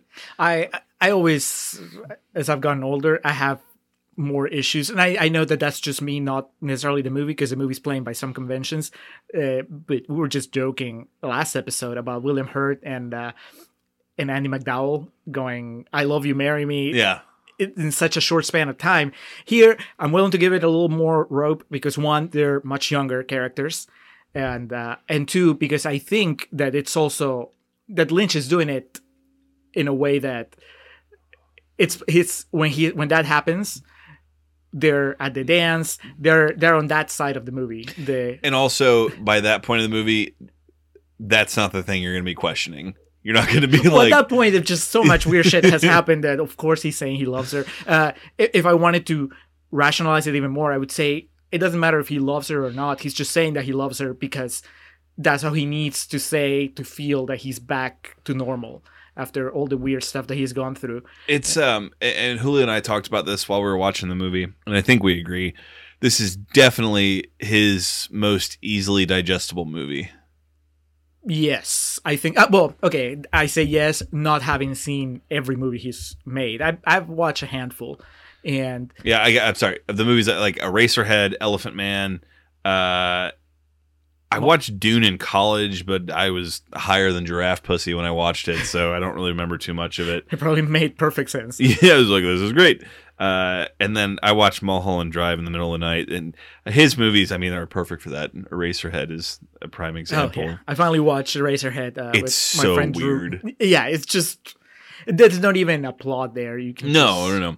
That's every time I've talked to people about that don't like it, I'm like, you tried to make way too much sense of it. Yep. When I mean easily digestible, I mean... There's a beginning, middle, and end. It's a coherent movie, and I think Did you say you thought Mulholland Drive was his most commercially viable? That's what it always struck to me that Mulholland Drive was his most, I don't know about commercially, but critically acclaimed. Okay. Yeah, this is the one I always feel like when David Lynch comes up, this is the go-to. And a lot of that could be, again, the retroactive thing. But whatever the case, in my opinion, this is his most, I guess, the movie that's most synonymous with him. Be it just the general public. And also one that I've, heard people say that you wouldn't think that they like it, that type of thing. What I'm trying to build towards is it's still a David Lynch movie. And like, if you came into it during the scene where Rossellini's like nude in his arms and they're just like chilling in her living room and she's like bruised up and like all that's going on. I realized when I was watching that, I had watched this movie leading into that, so when that happened, it felt normal to me, and I was really immersed in the scene. And then I stopped for a second. I was like, "This is so fucking weird. What's going on right now?" And like you said, the mom, Laura Dern's mom, just acting like what's going on is completely normal. But that's not a feeling that you get in anything that has, you know, on the dark side of the movie. All the Dennis Hopper stuff. I mean, yes, they're being weird, but you don't feel the need to point out, hey, this is not how the average human being acts. Well, and I mean, there's so much to that. I guess maybe playing into your argument, the sides of Happy Life are always the ones that are really well lit and like colorful and look good. And then all the Dennis Hopper and Isabel Rossellini shits, all the muted colors and like the lighting's really shitty and the swearing. Yeah. And Dennis Hopper is the only person I think swears in this movie, which is fine. He seemed very happy to do it. It's a strange movie. It is, but it works more so than a lot of Lynch movies or projects that I've seen. And also a lot of, I mean, he's a very influential and mimicked director of people that try to just make weird movies be weird. We were in between Contrarian's Corner and this. We were talking about fucking Nicholas Winding Refn, and you know that's a guy who, especially with Only God Forgives and Neon Demon, was in many aspects just trying to make overly artistic and artsy shit. There's an art to making weird movies that are good. I think, well, I wouldn't accuse Winding Refn of not having a purpose to his weirdness, but I think that Lynch definitely has the upper hand there, maybe because he's been doing it for longer or what. But I think he has a more refined definition of what he wants to make versus just fucking broad brush strokes. I was thinking about this as we were watching it because there's the nugget of the idea of in the back of my head that it's like, okay, but why would you do this? A little bit going back to the Texas Chainsaw Massacre, the original episode, when we're like, I get it, I get what you're going for as far as the visceral reaction, but why? You were like that. Yes, okay. Yeah. I was gonna say I was quoting the whole movie. Yes, but then I was thinking, of course, Alex likes it so much because you're in for that visceral reaction that Texas Chainsaw Massacre gives you, and you get nothing but a visceral reaction when Hopper is just torturing this woman, and then when he's torturing McLachlan, right? And so I'm thinking, as I'm watching, I was like, yes, I am reacting to it, but was it necessary? You know, what makes you as a director decide, okay, this is how I'm going to go about it, and this is how far I'm going to push the audience and push these buttons. But the thing is, as maybe because of as familiar as I am with Lynch's work, you know, I feel like I'm confident that there's a purpose behind it, so I can just go and say, well, there's a reason, and that reason is that we need to be kind of repulsed by what's going on screen so that the transition to the normal stuff hits us harder. Yeah. I don't think both of those scenes should be in it. I think you get enough, allotment for one really weird scene. So like the weird sex scene, and then the scene where he like kisses him and then beats him up, but like while he's lip syncing to that Roy Orbison song, and then that old prostitute gets out and starts dancing on the roof of his car. I would have done away with it. You could have just easily just had him beat him up. Like, but that's probably one of the things that people remember the most about the movie. Which is fair, but like for me, it's like you can only have one like scene that weird in a movie without me like. Maybe if you're not David Lynch, but if you're Lynch, you just get away with as many as you want. Yeah. But there is something else that Ebert mentions in his review. It's just that the positive reaction from critics everywhere else seemed to be appreciating mostly style over substance. And he was like, I can appreciate the style. That doesn't mean I have to like the movie. And I can see that. I can see how when I experience the movie, I am mostly appreciating the style. As in, man, that's just so fucking weird. And that's just so bold in a way that he would just tell Dennis Hopper, yeah, you do this and see how far you can take it. And that he would ask this sort of performance from Isabella Rossellini and be, not to take anything from her. Obviously, she's being brave at doing, going through this. But also him as a director saying, and then at this point, Laura Dern's ex-boyfriend is gonna be there with his buddies. And you mentioned Riverdale. I was thinking of Biff and his gang from Back to the Future. Nice. They're so just that Cliche. aesthetic. Yeah. Yeah. And then she steps out naked and bruised and bleeding, whatever. That is such a shocking moment, but I don't think of it. I don't hold it in high esteem because it made me feel something special. But other than, wow, that's really bold that they went and did this. Mm-hmm. So I can see how that could wear off after watching it a few times if all you're connecting to is the style and not something deeper in the movie. Yeah. I don't know that I connect to anything deeper in this movie. Do you? I feel I do connect with the Kyle MacLachlan character. The idea of just kind of wanting to distract yourself from real life and just ending up on this weird adventure. It's something I can definitely I can't relate to, the Denton years. I've never been in a closet watching like shit unfold like that. And, it's obviously my life's never been a David Lynch movie, but I can relate to the idea of wanting to distract yourself from real world things and finding yourself going down these different rabbit holes and different adventures, and all the while having these positive things in front of you that you kind of are willfully ignorant to. And again, one of the rare occurrences of the Contrarians is you and I having completely different interpretations of a movie, and that's definitely happening with this here. So I feel I relate to that. At the same time, as much as I relate to that, there's times in the movie where it's just I'm taken out of it just by how fucking weird it is. I'm just like, all right.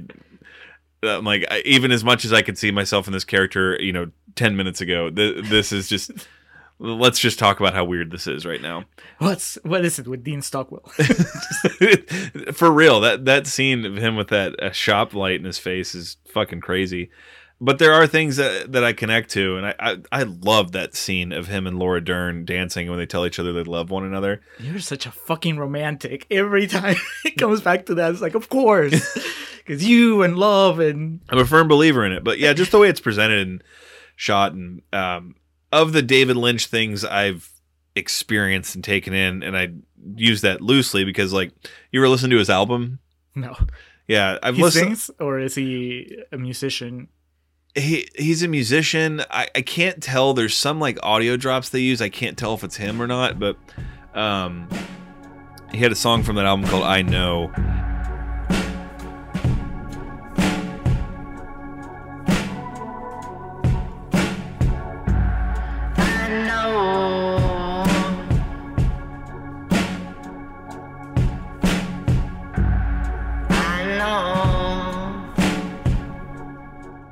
The music video for it is the girl who played Lucy on Parks and Rec.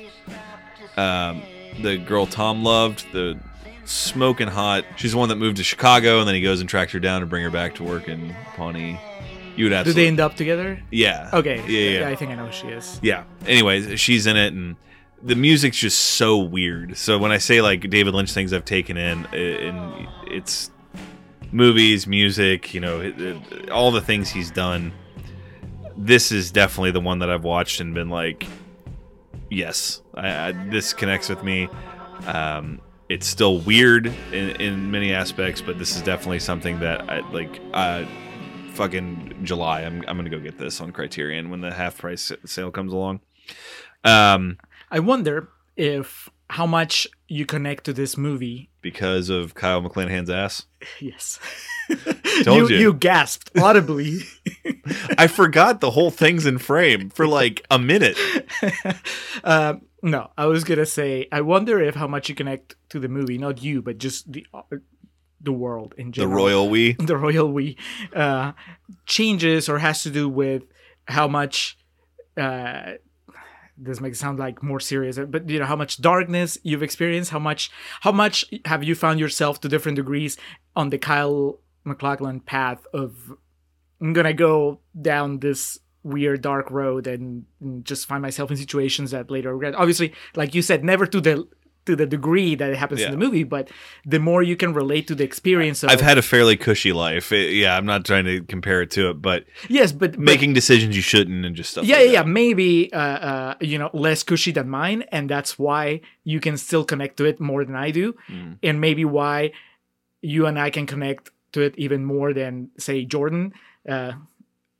Jordan, I told you, like, he told me that he did not... He was like, this movie's not for me.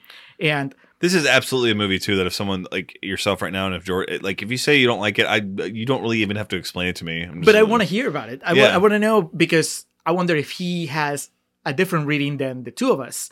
And he's just like, no, to me it was just fucking weird. Or maybe he was just extremely put off by the violence of it. I wouldn't fault anybody for being just... He's 22, 23, 24? Yeah, I think he's mid-20s. Okay. Not like... approaching mid-20s. Neither of us are grizzled vets at this point, but there is... They're certainly older than there's definitely a separation. But see, that sounds... I don't want to sound reductive of anybody's opinion if they just absolutely not connect to it. No, it's not not at like, all. oh man, wait till you live life and then you're gonna get... With that age gap, like, you can't understate the idea of people like you and myself and of our age brackets that saw all kinds of weird shit on TV, staying up late in your room just watching like TNT Monster Vision on Friday nights and Saturday nights. Shit that wasn't around for people that are as little as, 8 years younger than us. And so our definition of weird may be different. That doesn't make that opinion any lessened or anything like that, but it's something I always think about when I talk to people who, especially about horror movies and weird movies like this, that say, I'd never seen anything like it. And it's like, I just think about, didn't you ever go to the video store and just like stare at the cover of Zombie for 30 minutes? Like, just being like, what the hell is this? Yeah. See, to me, it's less a question of how weird is weird, but more of what you were saying before, which is how much can you relate to the idea of going down the wrong path or going down the weird, if that's even path. How you interpret the movie. Right. Yeah. But if you do and you have life experiences that kind of are similar, then this movie works for you on a very specific level. To me, and like I said in Concerns Corner, I said it earlier in this segment, the moment where I connect to the movie the most is that clashing of worlds where you have somebody that you love, but that maybe doesn't know everything about you. And then that comes to the forefront in the worst possible way. That to me felt just so human and relatable. And not that I can think off the top of my head of a time when something like that has happened to me, but I can connect to it more. I think that's, if not universal, then at least it's more digestible. Well, it's, especially now, like I was talking about earlier, it's that the example you made about your girlfriend pulling up your phone.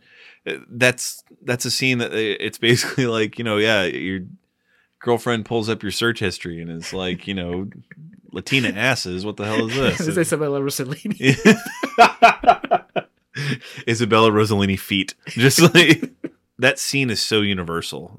It's your parents finding fucking weed in your sock drawer, shit like that. It's done in the most abstract way possible, but that scene is relatable on so many levels.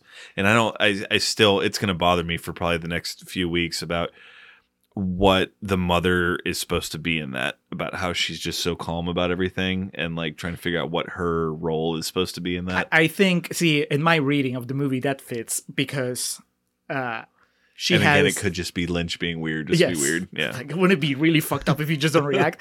But to me, if you're seeing it as these two worlds colliding, she is the one that doesn't really have an emotional investment. She's got no stake in it. Yeah, exactly. No. She's just like, okay, I'm going back to, it'll be okay if I just behave as normal. I'll just call the cops. It doesn't really hit me. And she's married to a fucking detective, so she's probably seen some weird stuff in her day. Man, so 47 seconds in, we haven't even gotten to... I know. Yeah.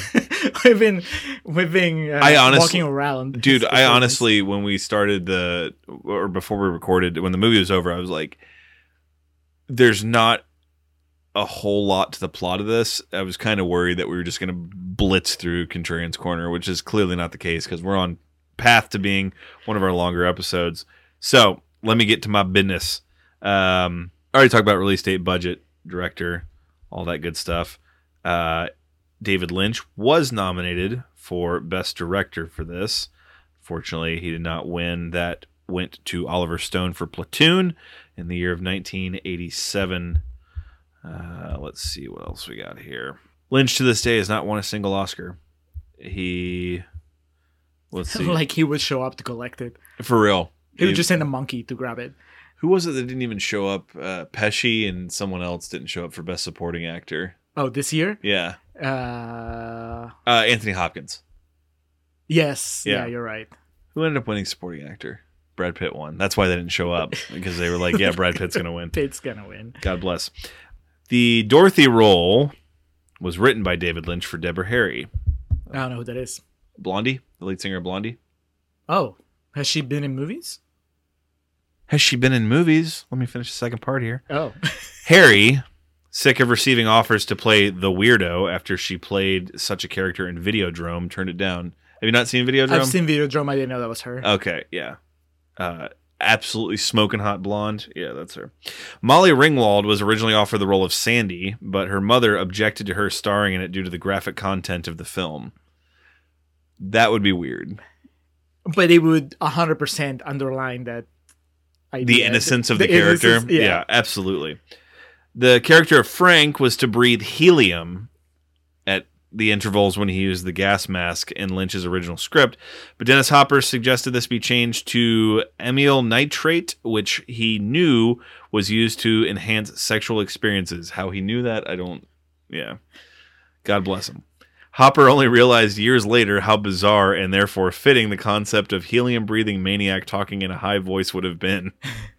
Lynch, however, felt that using helium might elicit laughter in the audience, which would have been undesirable.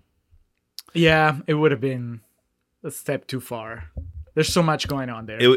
Exactly. It would have been like, for as much as this movie's too much, it would have been too much. The role of Jeffrey was originally offered to Val Kilmer, who turned it down, describing the script he read as pornography, although he says he would have done the version that finally made it to screen. So what did he read? He read a completely different script, and Lynch was just secretly filming him while he was reading. For laughs. Even just entertaining the idea. Val Kilmer's too pretty for this. Like, Kyle McClanahan's a good-looking dude, but he's got like kind of that Michael Shannon good-looking dude, where it's just like there's still something kind of off about this guy. It's a unique look is the best way to describe it. Val Kilmer would be way too pretty for this. Yeah, I mean, back 86 Val Kilmer. 86 Yeah. Val Kilmer. We're not talking MacGruber, Coke ponytail Val Kilmer. David Lynch had never seen any of Laura Dern's previous films. Isabella Rossellini had seen Mask and was so convinced by her performance that she wondered why Lynch had cast a blind girl to play in the movie. That's amazing. That I subtly lost my shit reading that. In the original screenplay, the sex scene between Jeffrey and Dorothy was longer. Jeffrey was to spin the propeller on her son's hat when Dorothy undresses him, and Jeffrey learns Frank is coming. Dorothy thinks Jeffrey is her husband, Don, and cries when saying Jeffrey's name. Again, just all David Lynch shit. All this according to Val Kilmer, who read the original screenplay. And then a pizza guy was going to come in. As I mentioned to you, Robert Loggia was originally considered to play Frank, which would have been just too much. Also considered was Willem Dafoe, which... too much in a different way. Karen Allen, Rebecca De Mornay, Jodie Foster, Angelica Houston, Diane Keaton, Sybil Shepherd, Sissy Spacek were all considered to play the part of Dorothy, which Diane Keaton, I don't like it. I don't like any of those just because I don't want to see him that way. I don't want to see them go through that. I guess this is the only Rossellini movie that I've seen. Isabella Rossellini. I told you I've seen her in season 2 of Alias. Yeah. I was going through a filmography. I'm sure I've seen something else, but nothing else, nothing popped out. And then again, the last one, just because I read it off to you, and I wanted to include it just because neither of us knew it, that David Lynch was offered Return of the Jedi, but turned it down. Just what kind of universe we would live in if David Lynch... based on Blue Velvet, they offered him Return of the Jedi? Return of the Jedi would have been before this. Based off Dune. Yeah. Which makes sense. Yeah, God, what franchise aimed towards children would see this and say, "Hey, Well, George Lucas could be weirder and kinkier than we thought. yeah, they saw it. We got a project. It's called Honey, I Shrunk the Kids. You want to tackle this?" So, obviously, with a lot of movies we do, there, people were potential for different roles, and but with this one, it's kind of fun to play those parts. But obviously, from this, he gained an affection for Laura Dern because he used her in and out for projects for the next 30 years to come. And I've not seen a single episode of Twin Peaks, but that was basically spawned from this movie, if I'm not mistaken. Oh, is that so? I mean, I know McLachlan is one of the main characters. It's on my to watch list. How was it on HBO, Showtime? Like, what was it? Oh, the new one, the new version. No, like the original one. Oh, the original. I have no idea. Did it air on ABC Friday family nights? No, if you wanted to watch it, you just subscribed to this mailing list, and Lynch himself would deliver a VHS tape of the newest episode every week. To the linchpins around the world. Yes. We're not going to cover ground on David Lynch that hasn't already been covered. He's a fascinating dude. He makes fascinating projects. Filmmaker's filmmaker. He is, but with that in mind, his shit works differently for different people. And that is probably one of the main things, especially as I've gotten older, I admire about him, is that he doesn't really give a fuck what you think about what he makes. He's just going to make it to make it. And when I say give a fuck, what I mean is he's not going to make some, Marvel dribble where it's just shit made to draw. I was going to go, he's not going to bring back the Emperor. But okay, if you want to go take a cheap shot at Marvel again. You're right. When there's a much better example. We need to. Not we. I need to start directing all of my jabs to Rise of Skywalker. I vented all of my frustrations in our Avengers episode, our 5-hour epic. So you're right. He doesn't care about bringing back the Emperor and writing out all the minorities just so that he can appease Reddit. He has his movies that he wants to make, and he makes them, and he doesn't really care if that garners him any attention or anything like that. Like you said, that's probably a huge reason that he's had 6 Best Director nominations and has never won, because he's probably not going to fucking show up to get it. I didn't know he'd been nominated that many times. That's pretty impressive. Yeah. He's not to compare him to Woody Allen, because they obviously don't do the same thing, but I think he's definitely one of those. If he makes a movie, the Academy is going to be like, well, we kind of have to acknowledge it, so here it is, but you're not going to win. So, you're not Green Book. This is so the linchpins don't throw a fit. Yeah, exactly. So, I'm glad we did this. I really don't know what other movies he's done that would work with our little formula that we do as well. Maybe Mulholland Drive. I was going to say Mulholland Drive makes sense. Like, it feels like a traditional movie for a good chunk of its runtime before it goes batshit crazy. So maybe a year from now we can revisit, put our linchpin hat back on, and go back to that. One of the things I remember the most about Mulholland Drive is that Robert Forster is in it. R.I.P. Yeah, for 30 seconds, but he gets a close-up. I think he plays like a cop or something. He steps out of his car, you get the close-up, and you're like, Robert Forster's in this movie. Nope. You don't see him again. 83%, so we might have to bend our usual format, but yeah, we could visit that. It'll be a bonus episode, and we'll do it with Jordan. Yeah. Jordan, send us a voicemail or something, or you just give us the very basics of how you feel about Blue Velvet and why. Yeah, just do the Eddie where you sit in your car and talk about the Entourage movie. Yes. That kind of covers my thoughts on the matter. I think it's funny, though, that we haven't really... You would have expected us to talk a little more about Hopper, but we've kind of... When you said it's been 30-something minutes and we still haven't talked... I thought you were saying we still haven't talked about Dennis Hopper. Oh. That too. I didn't even think of that, because we just we're quoting him and mocking his performance so much that he's fucking Dennis Hopper. Like, he's gonna knock whatever he does out of the park. Yes. Even if he's King Koopa, he's gonna knock it out of the park. And he clearly had no qualms about knocking this performance out of the park. fearless. But you can go again. I feel like this is the second or third time that I've made this sort of disclaimer. You can say the same about Isabella Rossellini, right? It's just that Hopper makes that impression.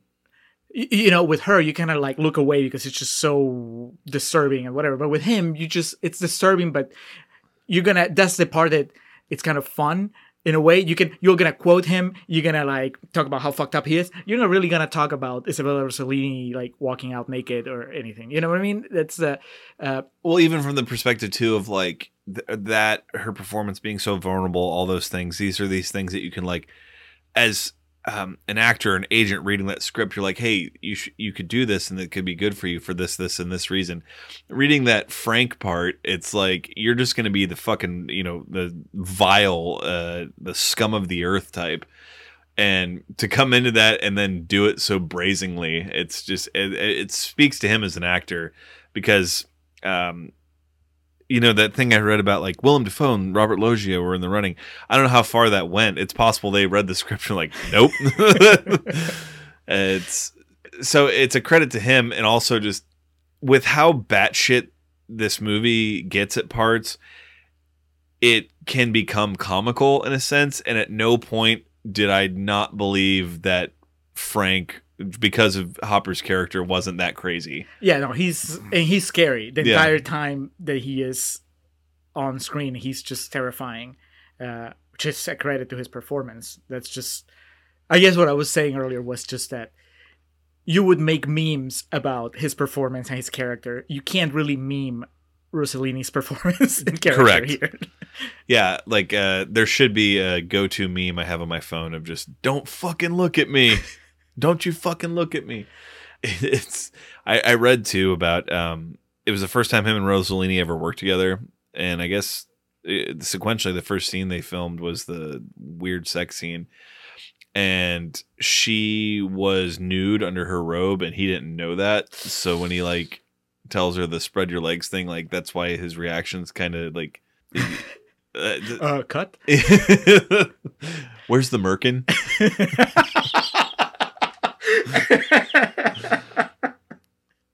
Yeah.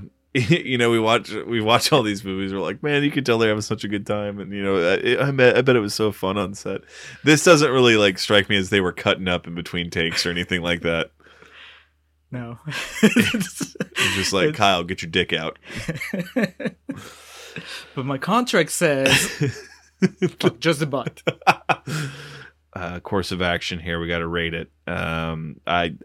This is an A for me, not an A plus, but a solid A. 3.5. It's as good as Michael. This is why rating is just a joke. Yeah. But, 3.5 because, I don't. Hey man, they both have Sparky. Yes, there you go. There's a link. I appreciate the style more than the substance, and I can't help, especially on this second watch, I can't help but wish that the movie had dug deeper on the things that I'm interested in. I want to see what happens to that relationship after Laura Dern just figure out what's going on. But instead, and I can't believe I didn't mention this in Turner's Corner, literally the next scene is her on the phone with him saying, I'm sorry. That's also her being together. 18. Yes, yeah. but it's less interesting than, again, going back to Michael, I can't believe we're referencing Michael so much on a David Lynch episode, but how you were saying that there was a much more interesting movie to be made about the William Hurt and Andy McDowell characters as older people that are damaged but want to get together. The same thing to me. There's a more interesting movie to be made about these young people that just went through this really horrible shit, but we just fast forward to the happy ending so quickly. So basically, you want your Revolutionary Road version, the young version, with Kyle MacLachlan and Laura Dern. Yeah, I mean, I don't really care about. It's cool to see Hopper getting shot in the head and everything, but that entire final sequence, this slasher sequence, I don't know how that didn't come up. Like, for as much just visceral horror shit that I've watched and constantly reference on that, just that one static shot of him after he's been fucking shot in the head. I don't know what the goop they used behind him was to be brains, but it was disgusting. And the yellow man with like the part of his brain exposed, and then when Jeffrey takes the gun from him and it kind of nudges him, so like more blood comes out of his nose and mouth. Yeah. I'm like, that is disgusting. That is disturbing shit, man. But I didn't. I would have traded that for just something that has more to do with the relationship between Laura Dern and Kyle MacLachlan and Isabella Rossellini. It's cool that he got shot, but to me, that's just it's more mechanic than anything else, Yeah. right? We have a bad guy; he needs to get his. But what about all the emotional stuff that I just connected like 5 minutes ago? You know, so yeah, 3.5. It's still, I mean, it's a good movie. I think anybody should watch it at least once. Yeah. Wouldn't blame them if they bail halfway through. It's I become more and more sympathetic and understanding of this the older I get. It's definitely one of those movies that if you watched it at 16, you would probably take not the right things away from it. Oh, I definitely got a lot more out of it today than I did when I watched it the first time, maybe 10 years ago. Yeah, it's one of the rare movies that I would be like, don't watch it until you're like 30, because it's Or watch it, but don't be afraid of giving another shot. 10 down years the from line. now. Yeah. So moving along, I mean, Jesus, this is going to be a 2-hour podcast. There's so much to say that I don't know why I was worried that we're going to have a hard time talking about this. There's a lot that goes into it. I will be buying this come the 50% off sale. Plugs, moving along to our musical plug, who provide our opening and closing tracks, that being the Festive Years, who provide the opening of Last Stand and the closing of Summer of 99. TheFestiveYears.com will satiate all of your Festive Years needs. Yes, our friend and fellow podcaster Hans Rothgieser, he did our logo. He can do your logo. You can contact him on Twitter at Mildemonios, MILDMONIOS. Email him at mildemonios@hotmail.com. You can ask him about his zombie novel, Requiem por Lurin, third on a best-selling series. You can just check mildemonios.pe for all his stuff, including his 2 podcasts, Nacion Combi, which is in Spanish, about just Peruvian current affairs, and Living in Peru, about people that moved to Peru. The complete opposite of what I did with my life. All right, so before Julian and I get into our vanity plugs, our own personal recommendations, we do have some important business to get to. Yes. We have, if you've been online, you're part of our circle.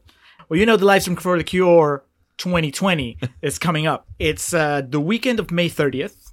May 30th is Saturday, so that means that it starts on the 28th. The 30th is when we will be on.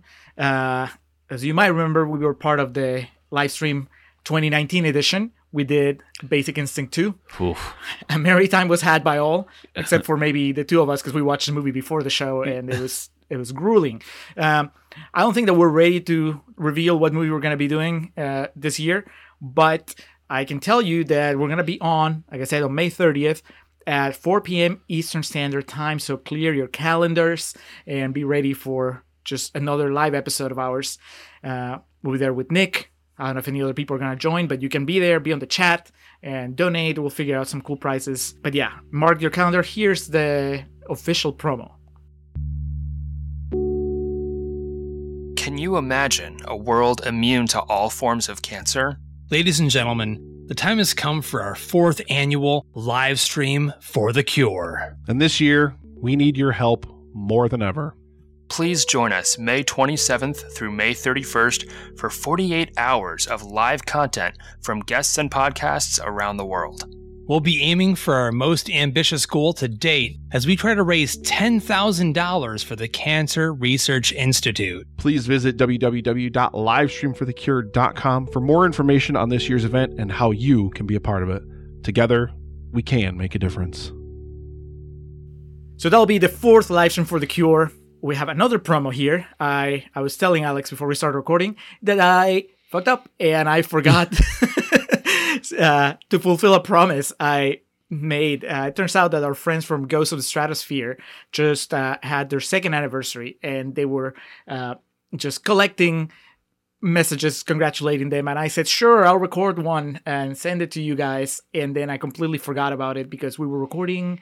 It wasn't Michael. It was whatever we did before Michael that it was ever after. I was probably Drew Barrymore out, and I completely just forgot. Doug Gray Scott was getting you. Yes, yeah, just all the Wolverine conundrums. So to make up for that, we wish them a second anniversary here on air, and we're going to play their promo, which we've never done. From the galactic depths of the comic book universe comes the ghosts of the stratosphere, ready to galvanize and energize your mind with the latest of comic book news and reviews. And why are you stopping me? Yes, that's much better.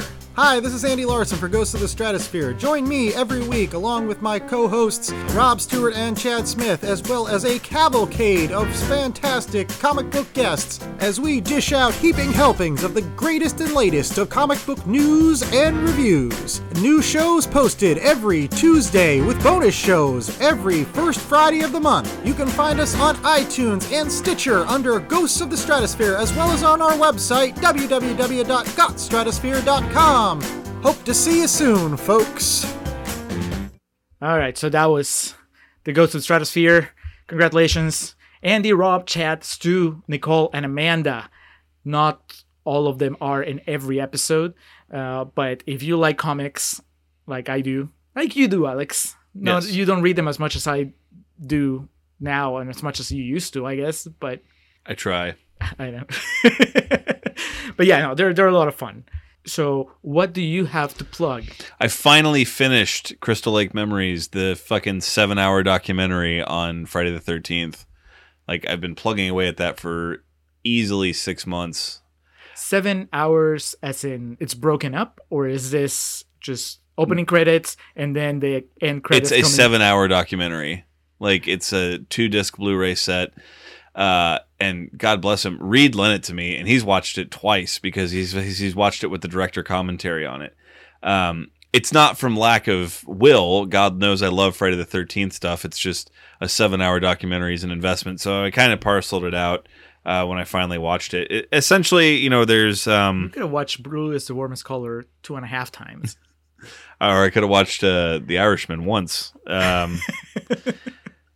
Basically, because there's the 10 Jason movies, there's Freddy vs. Jason, and then there's the remake. Called them Jason movies, Jesus. I'm annoying myself. Those MCU movies. Yeah, and then there's like the retrospective. So basically what they do is they parcel it out. There's about 30 to 45 minutes dedicated to every movie, and it's like a mini documentary on every single movie, and then they smash it together to make this one like overarching. It's narrated by Corey Feldman, obviously, because he was Tommy Jarvis in Part 4. And they get almost anyone back. The most notable exemptions or exceptions, I guess, was Kevin Bacon. Oh, I was about to ask you. Crispin Glover. Glover doesn't surprise me. No. But they all talk about how eccentric he was, which is great. And then Kelly Hugh, I believe her name is. She played the kind of Weapon X in X2, the one that gets filled up with the adamantium. Lady Deathstrike? She's kind of Lady Deathstrike, but I believe Kelly Hugh is her name. She is in Part 8. She's not in it. And there's one more that I can't remember, but there were a couple people you could tell kind of big time to the project. But like I said, Corey Feldman was there, and they brought like anyone they could get back, and it was refreshing to see how many of them realize it was just like this stupid job they took, but they're part of this kind of fun franchise, and how not seriously they take themselves. And then like the very small pocket of people in there that talk about the movies like it was like, this was my character's motivation at the time, and it's like, you were just there to get killed by Jason. But it's not something for everybody, but if you're a fan of the franchise in any aspect, and it's a pretty well-made documentary. They did, for people that know the franchise, there was the first 8 that were owned by Paramount and then owned by New Line, and then Jason Goes to Hell and Jason X that were Warner Brothers movies, and I believe are now owned by New Line, or it might be backwards, New Line and then Warner Brothers. Whatever the case, it would have taken a lot to get the rights for all the footage because they have footage from all the movies they use. There's a lot of behind the scenes stuff, and there's also just really interesting things about like, yeah, we filmed this, but they said no, so the footage got deleted, and or I guess at that time incinerated. It got chucked in the lake. Pretty much. You know this because I have the fucking theatrical poster in my living room. Part 8 is my favorite, and all the stories of that about like, yep, we're gonna give you $120 million, and then like, so they write this just insane elaborate script, and then right before they started filming, yeah, you know what we told you, we're giving you a third of that. So Jason Takes Manhattan became Jason being filmed in Toronto for 80% of the movie, and then moved down. Jason Takes a Cruise. Yes, yeah, that's exactly it. And they talk about like how illogical the movie is and all the gaps that it provides, and then to me, finally making it to the end. And they talk about, they're very forward with the really negative reaction the remake got. And that's refreshing. Yeah. And like all the actors that were in it that were interviewed for it were like, yeah, it kind of sucked for everyone to hate it, but like I thought it was cool that we were part of this. And Marcus Nispel, the guy who directed the Texas Chainsaw we did, he's in it too. And he's so just European as fuck. He's just like, yes, Jason comes out and kills, you know, that's what we do. The highlight of it is you get through everything, these awesome stories, everything that like the franchise has been through, and then the credits, while the credits roll for it, and it's a good amount, it's like 10 or 15 minutes. What they did was they had everyone they brought back for Talking Heads reenact their most famous line from the movie. That is awesome. So it's just like a 10-minute montage of all these people from all 12 movies just reenacting things they said from it. So yeah, it's really cool. What do the Jasons do? I'm assuming that they bring the Jasons back. Yeah. Oh, dude, that's one of the best parts. Okay, so for those of you who may not know, there's not really a Jason. It's a little kid in the first one. The second one, the third one, the fourth one, and the fifth one were all individual actors, and then Kane Hodder played it for 6, 7, 8, and 9, and 10. So Kane Hodder was the most synonymous with it. So he has like the best stories, I guess. But the guys who like played it before him still just treat it like this bullshit role that they have that they don't care about. Like the guy in part 2 is some dude who has the most thickest New York accent. It's like, I was running through the damn woods and I couldn't see out of the hole in my mask. And then the guy who is in part 4 was some like, he was in a movie with John Wayne. I can't remember, Ted something or other. I can't remember his name, but he had this awesome thing because they were talking about like Corey Feldman's like, yeah, he didn't really hang out with the cast. He wasn't really, friendly with anybody. And then it cuts to him. He's like, my thought was Jason shouldn't be cutting up with the cast members in between takes. They should be scared of Jason. But then, yeah, so there's really not much to it. But Kane Hodder was the guy that the Jason mannerisms that most people, normal people like yourself, are familiar with, are the ones he kind of patented and invented. And so it's so funny to see him because he's just like a jacked dude. He's a stuntman who, it wasn't a Friday the 13th movie, but like there was a pyro accident in a movie he was on the set on. So like his neck is like all scar tissue from being burned over.